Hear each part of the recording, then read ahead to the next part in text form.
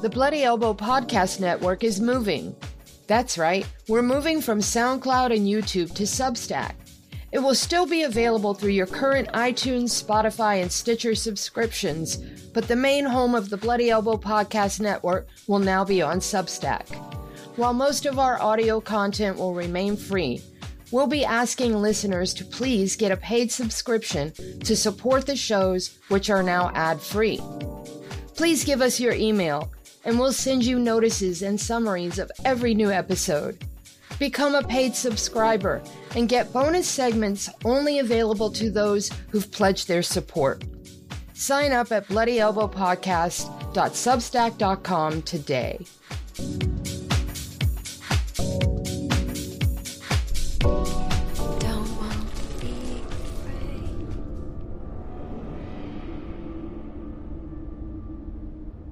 Bloody Elbow presents the MMA Vivisection, the show that gives you a comprehensive breakdown and expert analysis of all the fights happening on this weekend's UFC card.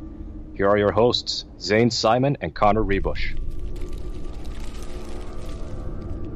Hey everybody, welcome back to the MMA Vivisection with me, Zane Simon, and my co-host, as always, Connor Rebush. We are here once again talking about this week's UFC card going down at the Miami-Dade Arena in Miami, Florida. UFC 287 headlined by a rematch between Alex Pereira and Israel Adesanya. And very unusual these days that an arena is just named after like a county. It really is. Like it's not like it's Florida, so it should be like the My Pillow Dade Arena. Exactly. Like yeah, that's I'm shook by that. Yeah, really? I know. It's like we don't get Mile High Stadium anymore. Yeah. Do we still have Soldier Field? I think they might have rebranded Soldier Field. The fields aren't even just named after some rich guy anymore. They're all they're all insurance companies and shit. Oh, I think we still do have Soldier Field somehow. That has remained. But yeah, like we used to have the King Dome in Seattle. We don't get any of that. We've got like T-Mobile Park and CenturyLink Field. Yep. Yeah. Our baseball stadium, which I was at opening day for, actually.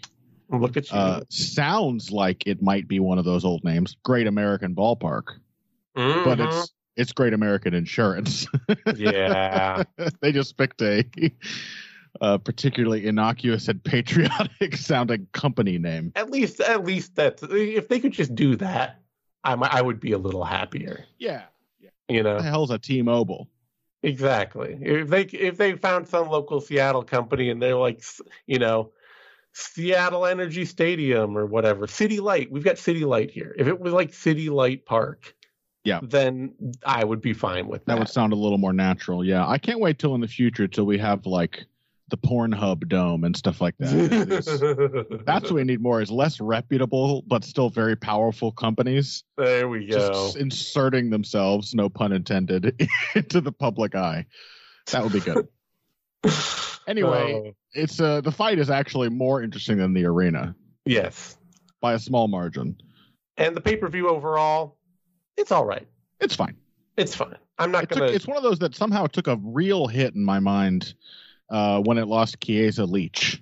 Yeah. I was significantly, it just sort of fleshed everything out, and losing that, I wouldn't have thought of that as a linchpin fight. But without it, it's like, well, there's like maybe four really interesting fights on here. Yeah, there are a lot of fights. There are a lot of familiar names, and there are some fighters that the UFC really wants to push, and it'll make for an interesting card. But at the same time, you basically have one truly high stakes fight and nothing, and everything else. Maybe someday down the road, this will have shaken out as a linchpin for somebody's career. But at the moment, Gilbert Burns probably isn't about to get a welterweight title shot off a win over Jorge Masvidal. And that, we'll get into it, but that fight is like one of several that really feel like sort of knocking the dust off the rankings. Yeah, exactly. In a few divisions, like, these guys have been sitting here. They got to fight somebody relevant, and we'll get them out of there. And that's what is on a lot of this card, is just like there's some meaning that, like I say, somewhere down the line we could be looking at this and be like, oh yeah, that's the point. Adrian Yanez like became a top 10 guy who is in contention, you know, but it won't be because he beat Rob Font, he's now a title contender. Yeah, you know, that's the kind of. Anyway, let's dive into our main event: Alex Pereira, Israel Adesanya, and we are in the exact same position that we were walking into the first UFC fight between these two. Yeah.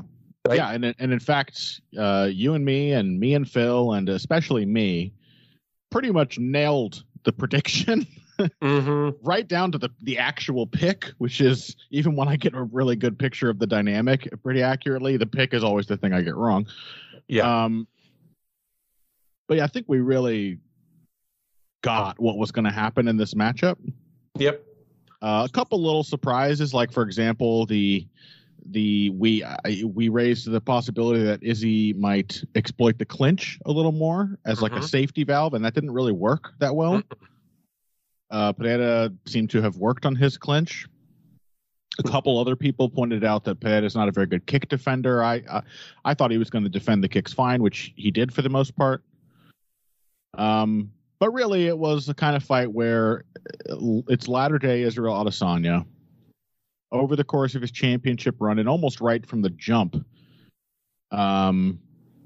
he has become more passive, more defensively minded, more cautious, and all of these things in a very tactical sense, because strategically, the smarter thing to do has very often been to go out there and get rid of his opponent, as he's perfectly capable of doing. He is a very dangerous fighter. Yeah, just about knocked out Alex Pereira. Of course. There's no standing 8 count, but you can still get saved by the bell more in MMA, in fact, than you can in boxing or kickboxing, where that's true. You still have to beat the count in those sports. Yeah, you still have to beat the count in those sports. In MMA, there is no count. So if you are at all conscious when the bell rings, you're safe.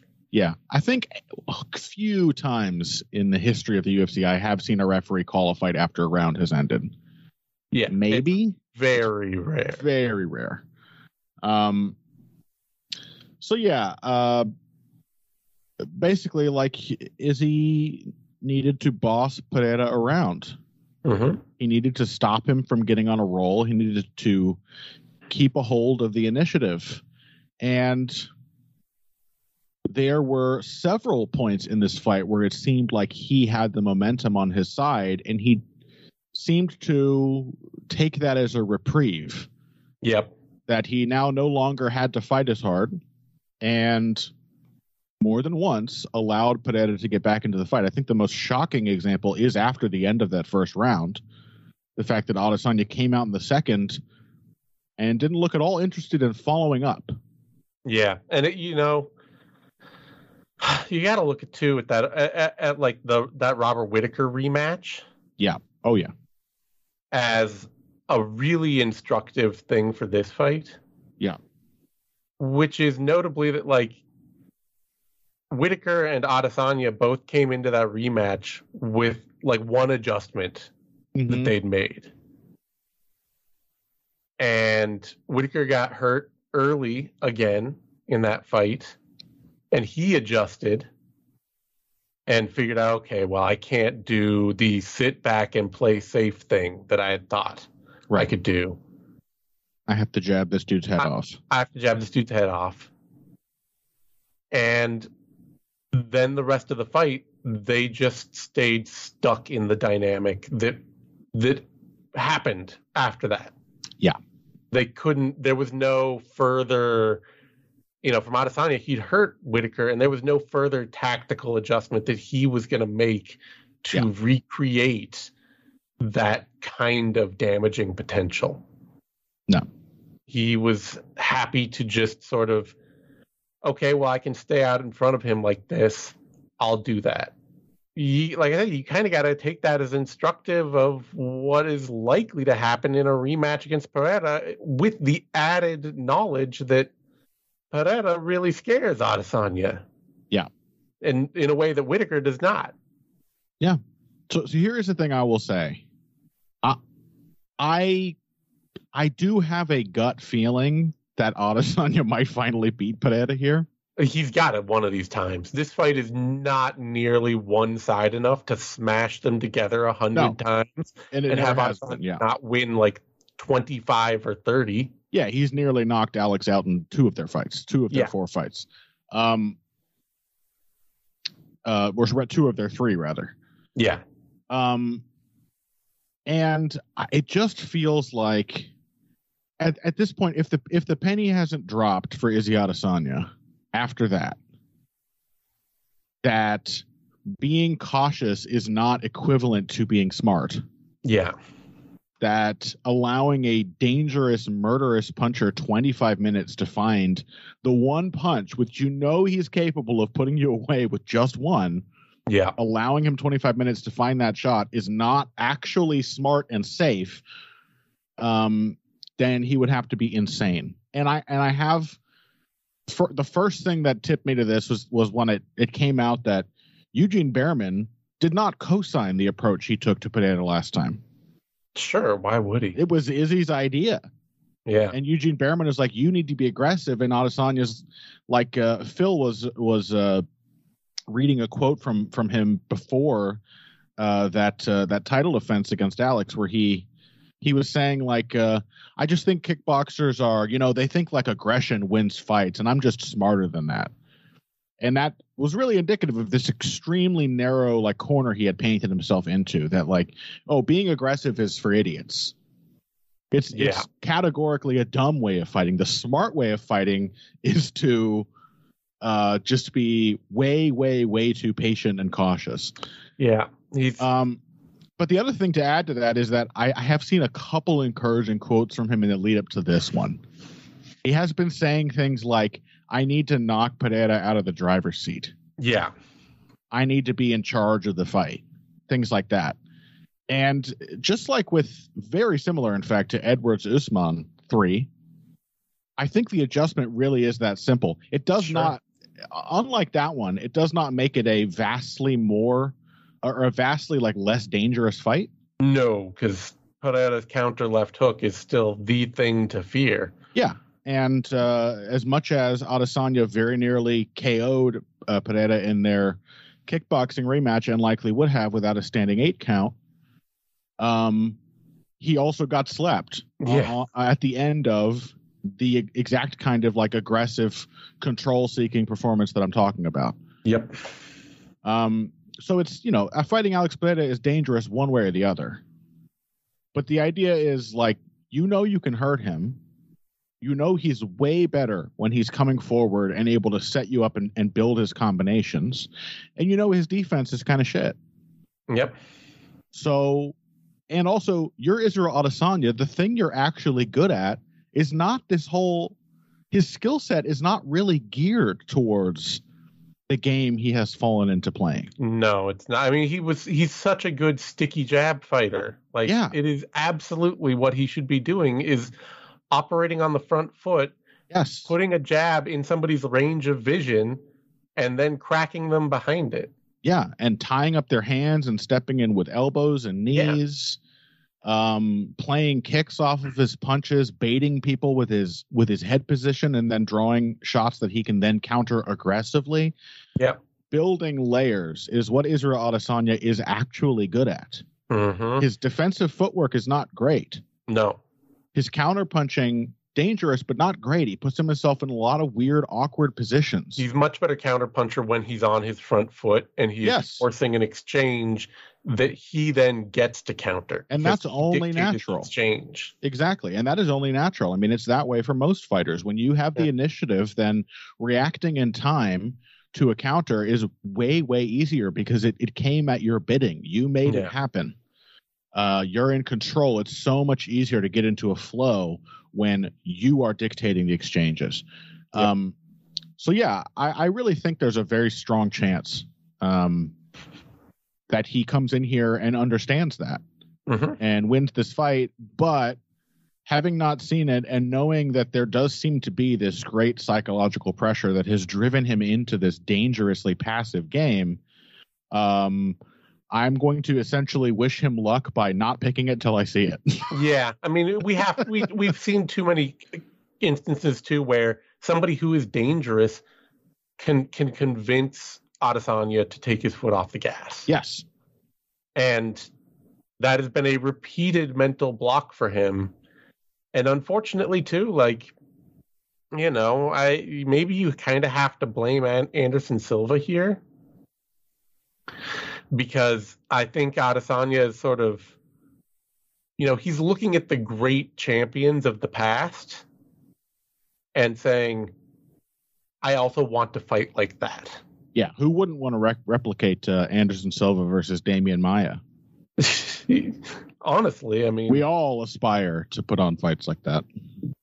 Okay, I you know, there's sarcasm there, but no, he actually does. He thinks that's a brilliant, smart fight. Yeah, it's not though. It's not, but it's not. Anderson Silva could have destroyed Damian Maia. If Nate Marquardt can knock out Damian Maia, Anderson Silva could damn sure do it. Yeah, he didn't have to fight the fight that way.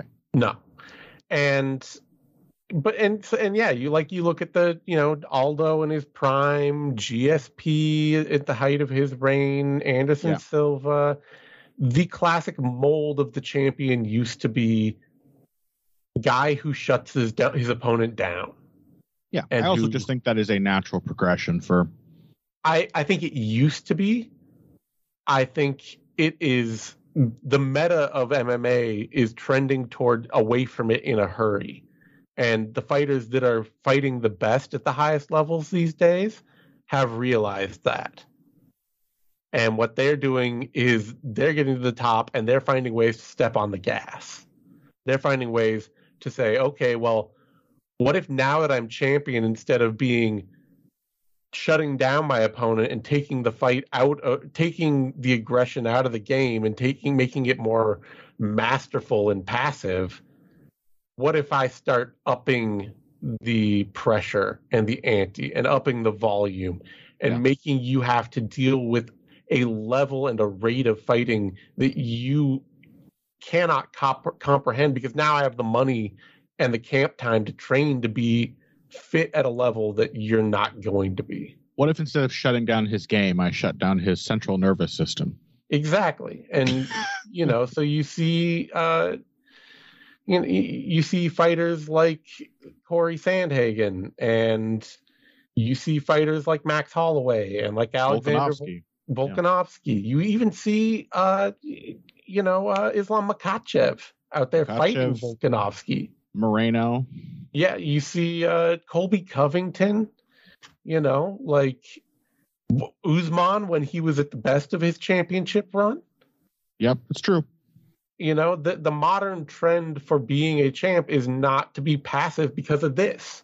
Because your level of competition now is good enough that if you're trying to be the passive, masterful fighter, like Alex Pereira is infinite times more dangerous than Yushin Okami. Yeah. You know? Or Damian Maia, yes. Or Damian Maia. There is a level of danger in hanging out with a top contender in these divisions that is so much unfathomably higher than it used to be that it is hard to comprehend. Yeah.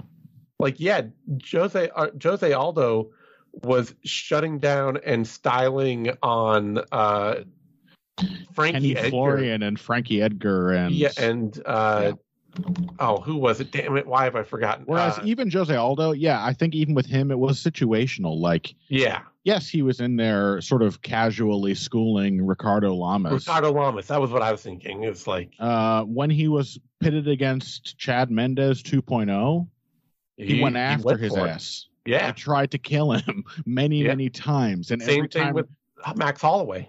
Yes, you know. Yeah. So even guys like Jose Aldo, who have had a lot of these passive performances, recognized when the appropriate response to the level of the opponent was to crush them, to do what a champion should do to prove that somebody is not worthy of being a champion, not worthy of having the title. At the highest levels now, there are fewer and fewer people where you can just control masterfully. Yeah, they don't get to a title shot. Yeah.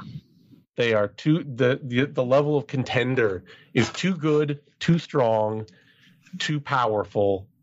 Mm-hmm. And, you're just not going to be a big... Islam Makhachev is not going to be a huge athletic step up against over Alexander Volkanovski, Right. He can't just go out there and be like, oh, yeah, I can just put a hand in this guy's face and dance away from him. And what's he going to do? He's going to win. Yeah.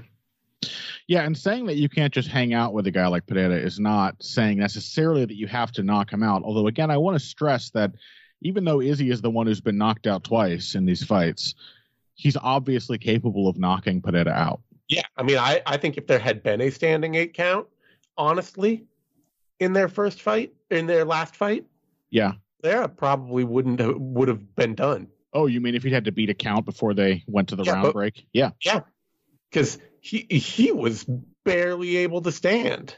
Yeah, it was amazing that he stayed on his feet at all. It really was. I mean, 2 shots in a row that slumped him over on his feet. But it doesn't mean that he has to knock Pereira out. The important thing is that he does not hang out with a comfortable Alex Pereira. Yeah. That he has to be in charge of the fight. That is what we have not seen. We've seen it.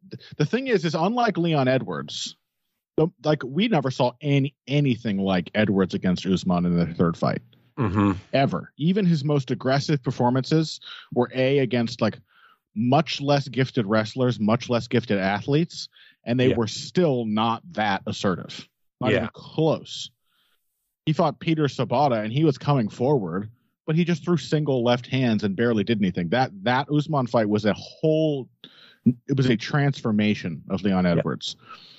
Israel Adesanya has done what he needs to do to Pereira many times before. Mm-hmm. So it is, if anything, more possible. It's just that it does seem to be a hole that he has dug himself into. But again, as the challenger, having hopefully had Eugene Berriman say, I told you so to him every day for the last year. Yeah. And based on what he's saying, I do think he may very well try to do the stuff he's actually good at and try to take the fight out of Pereira's hands. God, it would be so much fun to watch. Yeah, absolutely.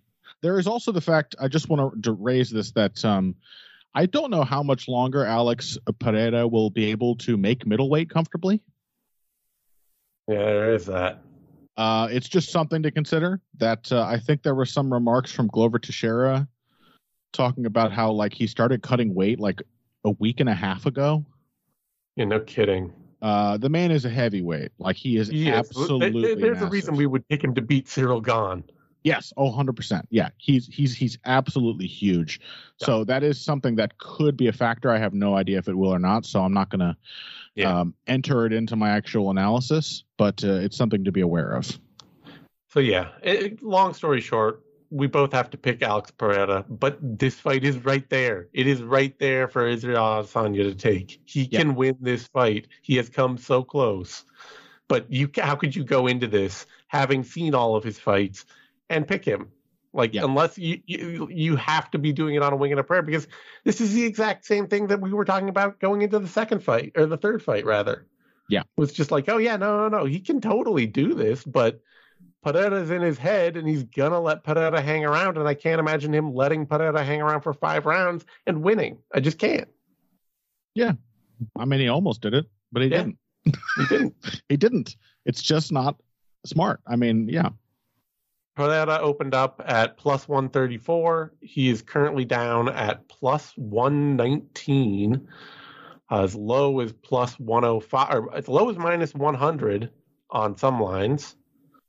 And Adesanya opened at minus 152 and is currently up at minus 138. That is to be a very rare occasion when you have a matchup which has been, at least on paper, dominated by one of the fighters, where the other guy is the favorite. Yeah, I mean, Adesanya wins most of the rounds. And also, I think, if you're a gambling book, it's very smart to open Adesanya as a favorite. Very small one. Because people are going to jump on that line. Hmm. And not only are people going to jump on it, but there's a good chance Adesanya can win. Know? It's true. Like, if you're trying to get gamblers engaged, giving dog odds to Pereira in a fight he could easily lose, I can see the sense in it. I'm just surprised by it. Yeah. I mean, the guy has one questionable decision and 2 knockout wins over Adesanya. Yeah. Feels like it's his fight. He should not be the underdog. Yeah. All right. That brings us to a welterweight bout. Gilbert Burns, Jorge Masvidal, and What's I'm just, man, for you and me, Masvidal was like, he was a guy we loved to turn to for years. Yeah. Because he's such a great example of a very specific type of fighter. Yeah. Nothing typifies this idea of the young veteran like Jorge Masvidal, of the guy who spent all of his youth training against bigger, better, more powerful fighters and became a very rugged survivalist and used that over years of experience to become an actually very dangerous, technically gifted fighter. Mm-hmm. It's a really cool story. It's a really cool kind of core example.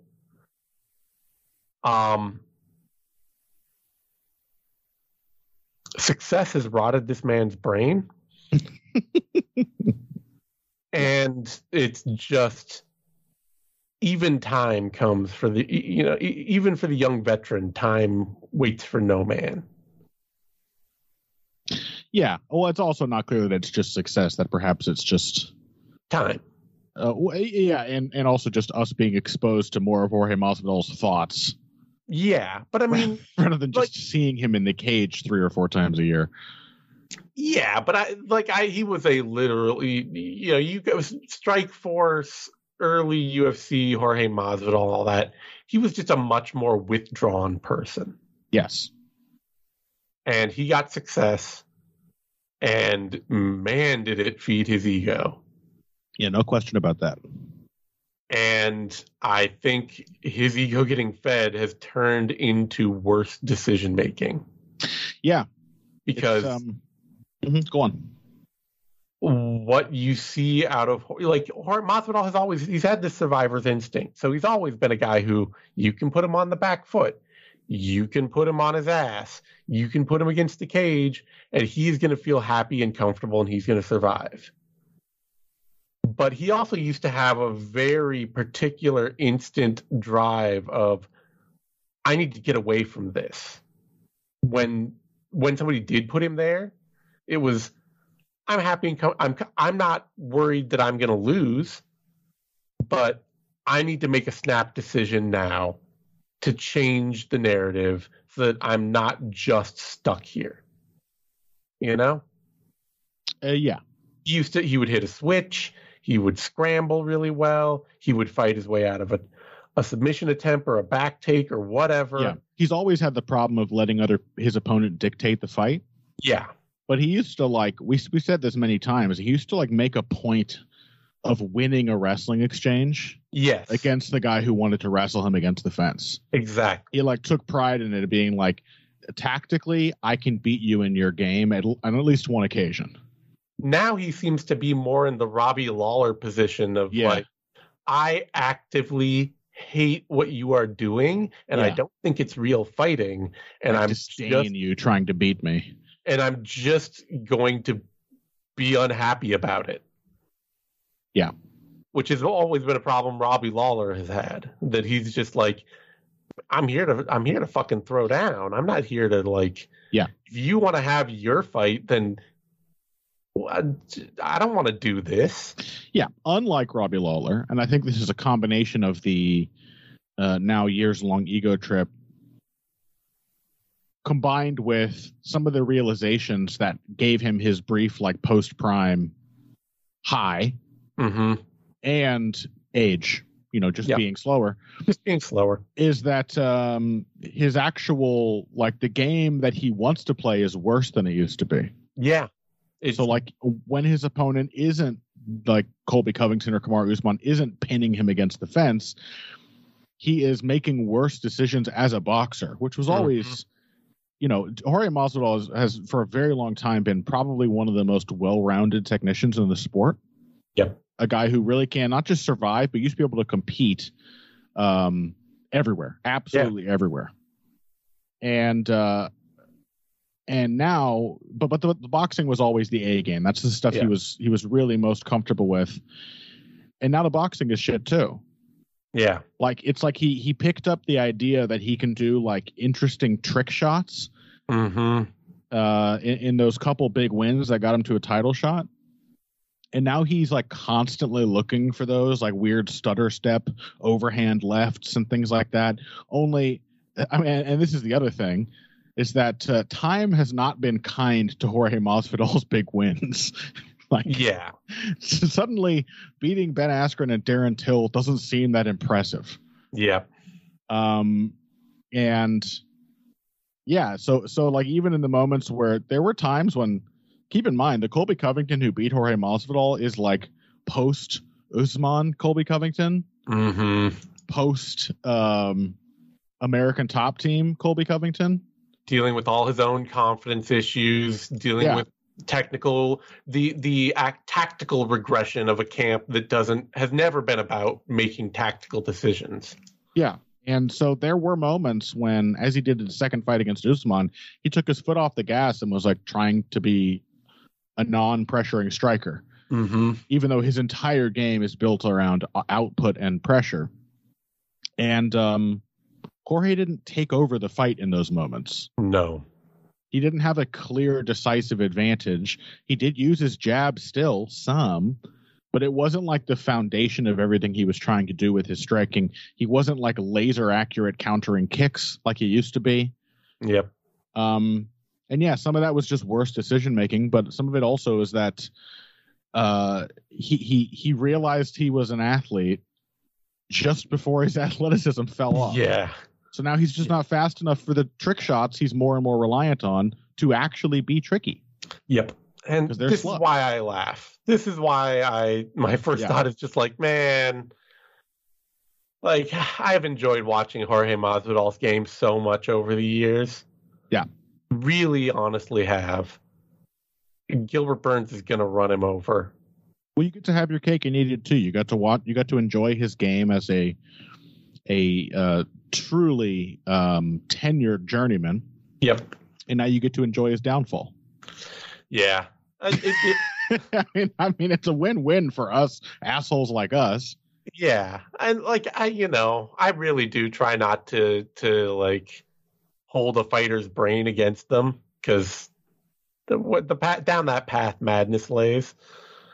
So I try not to get on, like, Jorge Masvidal's personal politics or all that. Yeah. I don't really care. There's some joke there about something brain. Would you hold it against me? But I can't quite find it. Yeah. Is that a brain in your cup or whatever? I don't know. I don't want to. I don't know.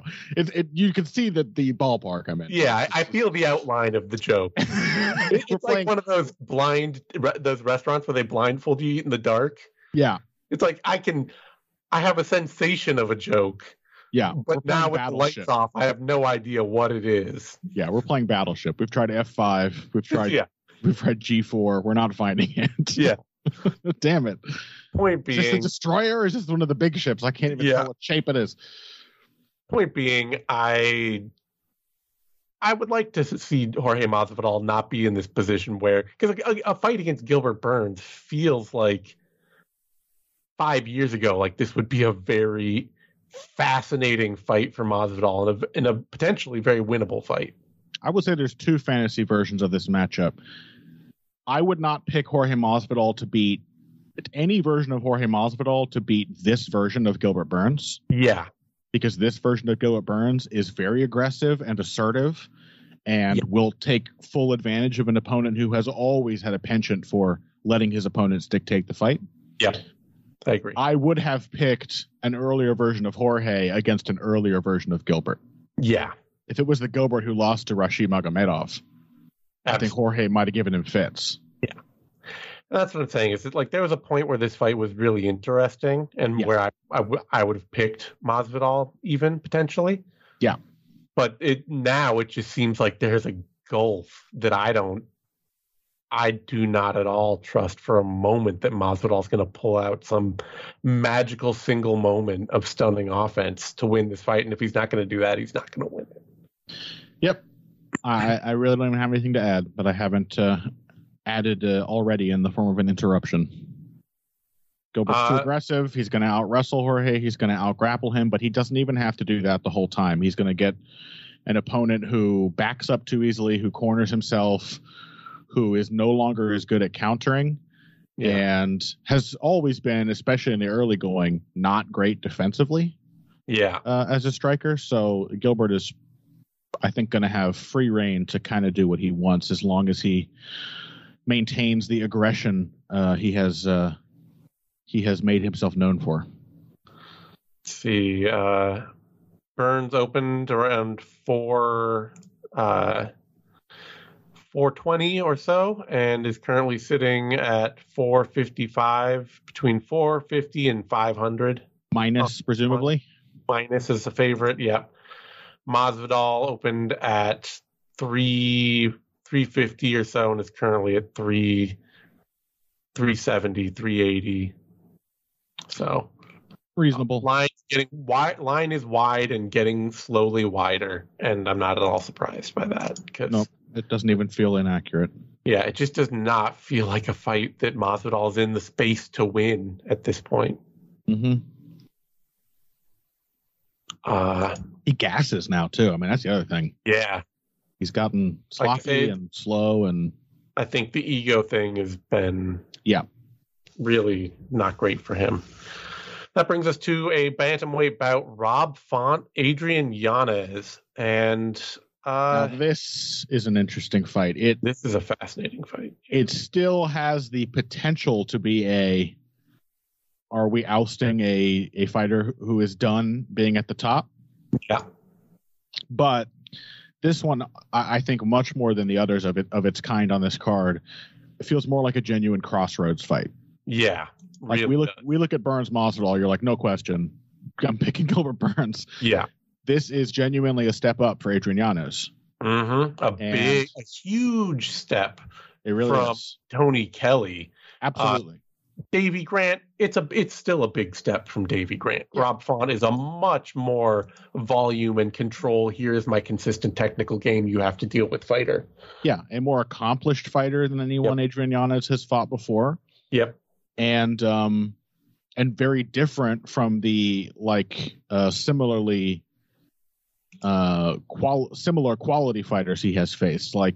Yes, Davy Grant is probably on a tier with this version of Rob Font, but Davy Grant's a very different fighter from Rob Font. Yeah, very, very different. And there is that early UFC fight Yanez had with what's the guy's name who always gasses after 3.5 minutes? Randy Costa. Yeah. There's the Randy Costa fight to consider, where Yanez is often a bit of a slow starter. Mm-hmm. He's a very thoughtful, tactical fighter. He likes to get his reads. He likes to get a feel for his opponent's sort of rhythm, and then he can use his extremely aggressive defense and open up counters on them. Mm-hmm. And that fight with Randy Costa, he just got completely lit up with jabs. Yeah. For 3 minutes straight. He got his nose busted up. He was getting his head snapped back. And it was all, Randy Costa was mixing in his kicks and everything else he likes to do, but it was really centered on the jab. And Rob Font's whole game is centered on the jab. Yeah. And Rob Font's whole game, unlike Randy Costa's, lasts for as long as he needs it to.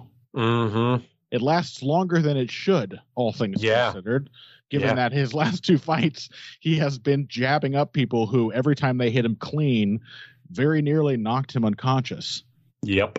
And somehow he gets back up, or he goes to the corner and comes back out and goes right back to the Rob Font game. He's a super well-conditioned fighter. He is very disciplined and very coachable. And he knows what he's good at. He knows how he wins fights. And he is extremely difficult to put off of that path. Very.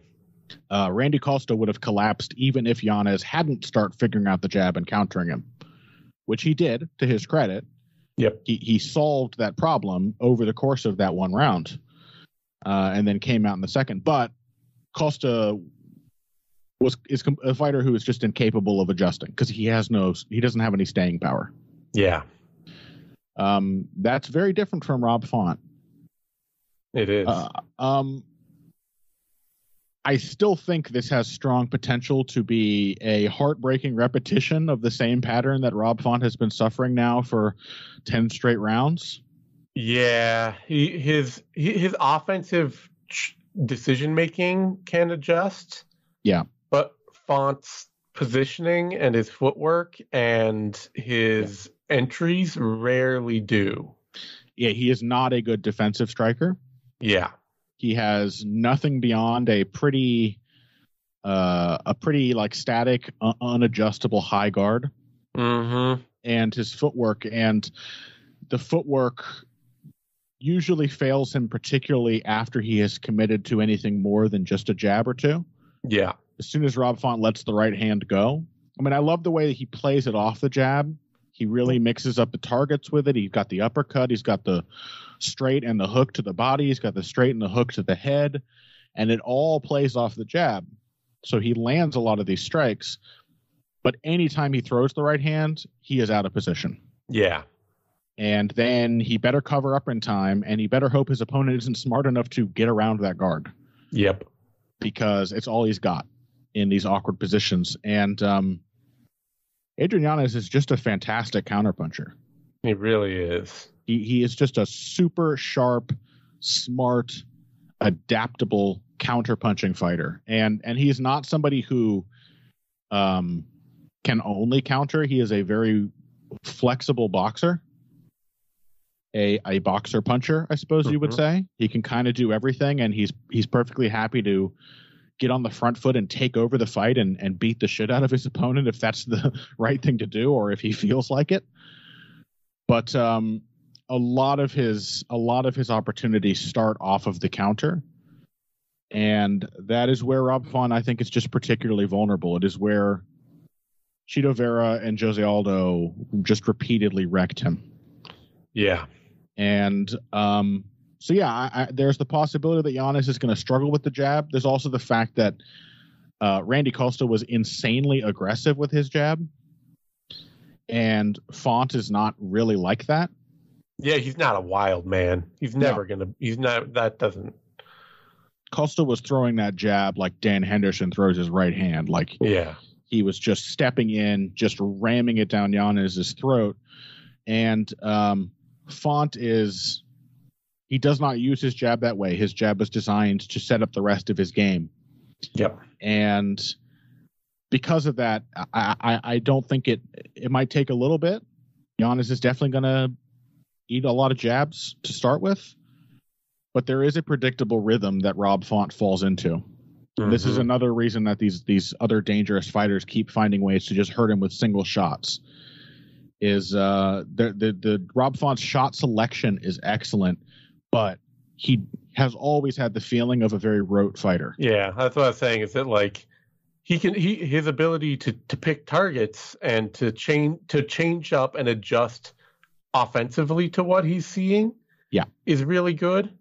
But defensively, it never, rhythm and defensive wise, it never adjusts. Yeah, that part never changes. I have to assume a guy like Adrian Yanez is, before the halfway point of this fight, going to get a pretty good idea of what Rob Font is doing and when he's open to be hit. Now, I will say this, though. Yeah. This is the thing that's giving me pause. Is if Yanez does start slow enough that Rob Font can take over round one, I can see Font scraping out round one, getting shellacked in round two, and then scraping out round three. Sure. Because one of the things that I have seen with Yanez, and I think is just a worthy point of caution, is that, and this showed up in the Grant fight, is that somebody who just doesn't go away and keeps pressing him. The game Yanez has is so active that it really requires a lot of him. He has a bit of Rafael Fiziev. Yeah. Like, his defense is so active, and he's having to process so much that if Davy Grant just didn't go away and just stayed on him, and that last round of the fight, Yanez had to take his foot off the gas. Yeah. Which, I mean, as he gets older, there's like two ways he can build on that. He either needs to become more Robbie Lawler, who is essentially MMA's James Toney, just incredibly relaxed and perfectly happy to get hit as long as he's rolling with the shots and not taking them clean. And even at times with Lawler, just take a round off. Just be like, I don't need this round. I got it. Yeah. Or he needs to develop a like plan B recovery game where he's active and he's using his jab, but he's moving around and not having to make a bunch of quick fire decisions in mid range all the time. Yeah. He has not yet demonstrated that necessarily. I also want to bring up that, like, Rob Font doesn't have to be the Rob Font who lost to Vera and Aldo. Like, it has been a year since the Aldo fight, which is very good. I think he needed a significant layoff after two fights like that in a row. Yeah. Rob Font has not always been the insane output guy who's constantly putting himself in the pocket. He also can use his reach and try to force Adrian Yanez to take the lead. And I don't think that would necessarily be a terrible idea. It might also open the opportunity for Font to use his kicking game and to use his wrestling a little bit. Yeah. And to kind of mix up and make Yanez take the risks. He is going to have a reach advantage here, I'm pretty sure. Font's got a 71.5-inch reach. Yanez has a 70-inch reach. So not a big one, but one. Yeah. And he's also an inch taller. He'll have a functional reach advantage. He's a very jab-forward fighter. I think that might be a possibility, but I don't know, man. Yanez is just so dangerous and so sharp. Yeah. It's really Font's chin that has me thinking. Yeah. If Yanez starts slow and fades early, then Yanez could have a really good round two, bookended by a couple rounds he loses. And I was about to think maybe I'll just pick Font on a flyer, but we have a rule. It's a good rule, and I should stick with it, which is that if you can see one fighter clearly winning a round of a fight and the other rounds being close, pick the clear round winner. Yeah, because any round that's potentially a clear Rob Font round has a very large potential for him to eat one shot that loses it for him. Yeah. That's the problem, is that even if Yanez is put into a position where he has to severely drop his output, it's not like Jose Aldo and Chito Vera were matching Rob Font's output to be. No, they weren't. Not necessary. It's you're going to have opportunities to hit him, and he is going to show it when you hit him clean. Yeah. That's the concern. Yeah, I'll take Yanez as well, but this is a great fight for that because it's very good. This is like a genuine divisional sorting matchup and not just a sort of like clearing out, dusty old crap. And Yanez doesn't just have the Masvidal look; he has that young veteran thing where, he is clearly a fighter who has learned to survive first and foremost, and he's 29 now, but he's been at this for 9 years. Yeah, and I think he is more inherently he enjoys hurting people and stunting on people, but he's I think the Lawler comparison is good too. Like, he's not necessarily innately a round winning fighter. Yeah, he wants to let you come to him and figure it out as it goes. Yeah, so we'll see what this looks like. I like the fight a lot. It's a step down of the kind of problems that Font has been running into at the very top level. Right. And for Yanez, it's just a whole new problem to solve that he's never had to solve before, which is somebody who will stay technically consistent and proficient and will just stay in front of him and match him and not make a lot of big, obvious errors. And won't go away even when you hurt him. Yeah, very, very high stakes matchup for both guys. Font is the underdog here, opened at plus 126, currently up at plus 155. And Yanez opened at minus 140, currently down at minus 175 or so. So odds getting wider. I don't think they should get that odd, or get that wide, rather. Font, like, Yanez is not yet proved anything to the level that Jose Aldo and Marlon Vera have. Right. You know, he looks good. He looks like a good fighter. He looks like a good fighter in his prime right now. But knocking out Tony Kelly and Randy Costa and Gustavo Lopez and going to a split decision with Davey Grant. Yeah, I mean, he did pretty clearly win that fight, in my opinion, but it was certainly competitive throughout. Yeah, you know, these are fights that they don't necessarily say, oh, this guy absolutely is going to be a top contender. Yeah. And beating Font would put him in that area. It would put him clearly as a top 10 fighter if he beats Rob Font. Yeah. All right, that brings us to a welterweight bout. Kevin Holland, Santiago Ponzinibbio. Man, like you get to talk about the cool ones to open up. Meanwhile, what do you mean? This isn't cool. This isn't stupid. I mean, like, it's a cool fight. Every Kevin Holland fight is a cool fight. But guy, this is also just like, there's not a read to make here, really. Because Ponzinibbio, like, we've seen what now Ponzinibbio is, which is now he used to be a pressure puncher who built pressure over time, and now he doesn't really have the speed and the durability that he used to. His chin's not shot, but he gets hurt more. He gets hurt basically every fight now. Which means that he's no longer a slow building pressure fighter. He's just a slow starter. Yeah. Who can punch his way into the fight given enough time. You know, he still has the ability to read reads and the instincts of a great puncher. Yeah. So that if he can get time and he can stay in the fight, he can land better and better as it goes on. But it's not because he's building something.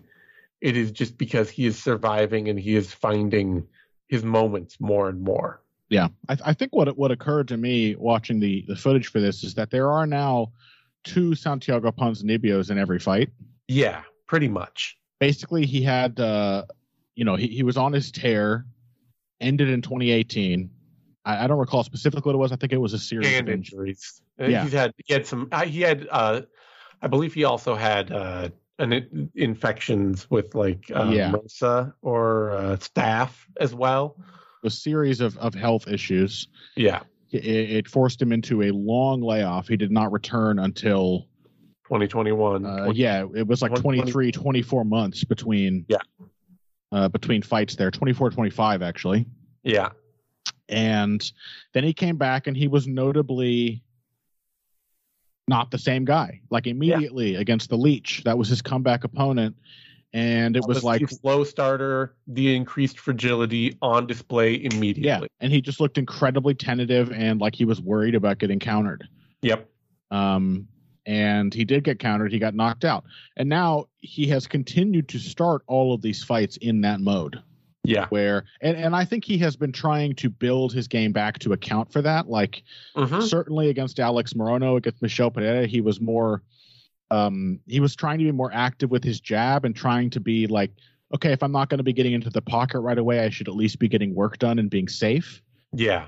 Doesn't look comfortable for him. Like, I did not like the way he was dipping with his jabs against Morono. Like, there's a way to throw a slip jab and there's a wrong way to do it. His was not the right way. It just looked like a guy who, was trying to keep the jab has always been a centerpiece of his boxing game, as it should be. And he was aware he might get countered and he didn't want to. Yeah. What also happens in these fights is then he gets hurt or he gets more comfortable. He either gets put in the position of, okay, I have to go or die. Yep. Or he gets into the position of, I'm starting to feel it now. And then he becomes a lot more like Santiago Ponzinibbio classic. But the end result is that he starts slow in all these fights, and then basically it has to become a blood and guts brawl. Yeah. With like more or less even chances against a wide variety of opponents. Yep. For him to recapture some of that old aggression. Yep. And with that in mind, like you have to pick Kevin Holland here. Kevin Holland is just going to donk him with like the stupidest right hand you've ever seen. Yeah. It's going to suck. Holland is becoming less unfortunately, he's really putting on display the difference between being a middleweight and being a welterweight. Yeah. Which is that, like, at middleweight, he was crafting this little space for himself as, like, the technician. Yeah. Like, oh, Kevin Holland can teach you something out there. He throws some long, straight punches. He counters with venom in the pocket if you come after him. Got some pretty solid defense. He can wrestle you and complain about it. Blame you for it. Yeah. And then he drops to welterweight, and suddenly now he's just trying to big brother people and swing like, wild. I'm huge. I'm a god. Yeah. just doink people over the head. Yeah. The disappointing thing about this is that the version of Kevin Holland who fought like Darren Stewart or Joaquin Buckley against this version of Ponzinibbio, I think it would have aligned to essentially recreate something like Ponzinibbio Nordine Taleb, which was a fantastic fight. Yeah. I would have loved to see that style clash. Now it's like, and I can't even blame Kevin for it in this case, because it's probably the smarter way to fight is just go out there and try to wreck the dude. Yeah. But it is a bit of a shame. It is, because he's just going to go out there and he's going to throw hammers at Santiago Ponzinibbio, and he's going to be fearless about it. And it's going to work, I think. I think it's just going to, Kevin Holland has always been ridiculously durable. Yeah. And his confidence is very hard to break. And even against guys like Michel Pereira, who aren't as confident and who are easier to break, that's just been it's been a mountain that Ponzinibbio can't climb anymore. Yeah.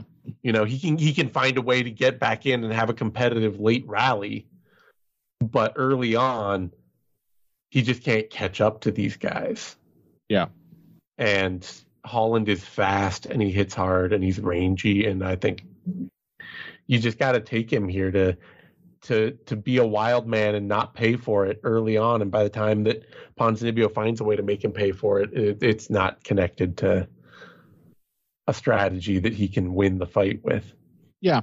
Now, I will say it's an incredibly inefficient way of fighting that Kevin Holland has discovered. Yeah. No, it's not great. His defense has completely gone to waste. Mm-hmm. His combination punching, everything about his positioning is now just trash because he just flies at his opponent with a punch. There are definitely ways for Pons to win here. Yeah. Pons classic I would pick. Oh yeah. Yeah. It's the fragility that is the real concern, but even getting hurt early, Kevin has always had a problem with slowing down later, even in 3-round fights.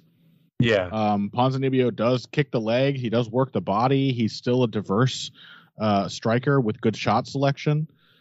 He can wrestle a little bit if he has a mind to. Kevin Holland still can't. He's bigger and stronger now, but he's still bad at it. Yeah. And Kevin broke his own hand in his last fight. So who knows? That might be something going forward, as it was a recurring issue for Ponzinibbio. But I am also going to pick Kevin Holland to win in the stupidest way possible. Yeah. All right. Odds on that bout. Holland is a pretty sizable favorite, opened at about plus or minus 250 and is more or less right still in that range. Some books even have him as high as minus 350. And Ponzinibbio opened at plus 215, 220 and is currently sitting at plus 200 or so. So, yeah, that's reasonable to me. All right, that takes us to our final fight on the main card. Raul Rosas Jr., Christian Rodriguez. And, I mean, this is you, but we should speed this up. And let's get through it quickly. Go for it. Just, Rodriguez takes himself out of position. He fights himself into the clinch, and even against Joshua Weems, that got him taken down immediately. Yeah, several times, in fact. Yeah, Rosas is not anywhere near the striker he thinks he is, but he is absolutely sold on his own aggression, and he's a great back taker. Yep. And an extremely crushing positional grappler. Yep. And, it doesn't seem like Rodriguez can afford to give up position as easily as he did against Weems and not just at least lose every round in which that happens, if not get finished. Yeah, so I got to take Raul Rosas Jr. Same.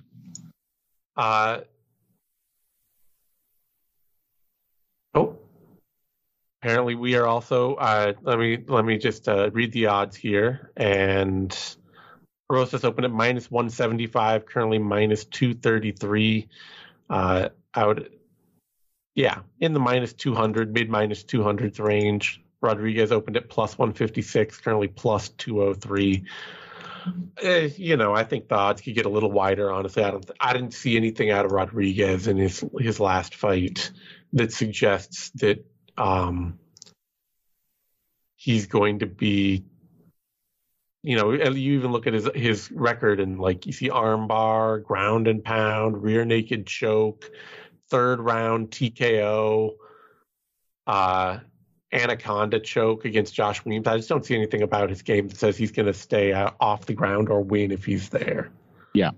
All right. On that note, that wraps us up for the main card Vivisection. You can find me on Twitter at TheZaneSimon. You can find Con on Twitter at BoxingBush. You can find both of us over at BloodyElbow.com. No bonus content this week. We're entirely whole episode, just classic, Vivi classic, all free, no paywall, no nothing, whatever. We will be back with bonus content next week, but we're on a bit of a crunch this week. So thanks everyone for hanging with us. We will see you next time.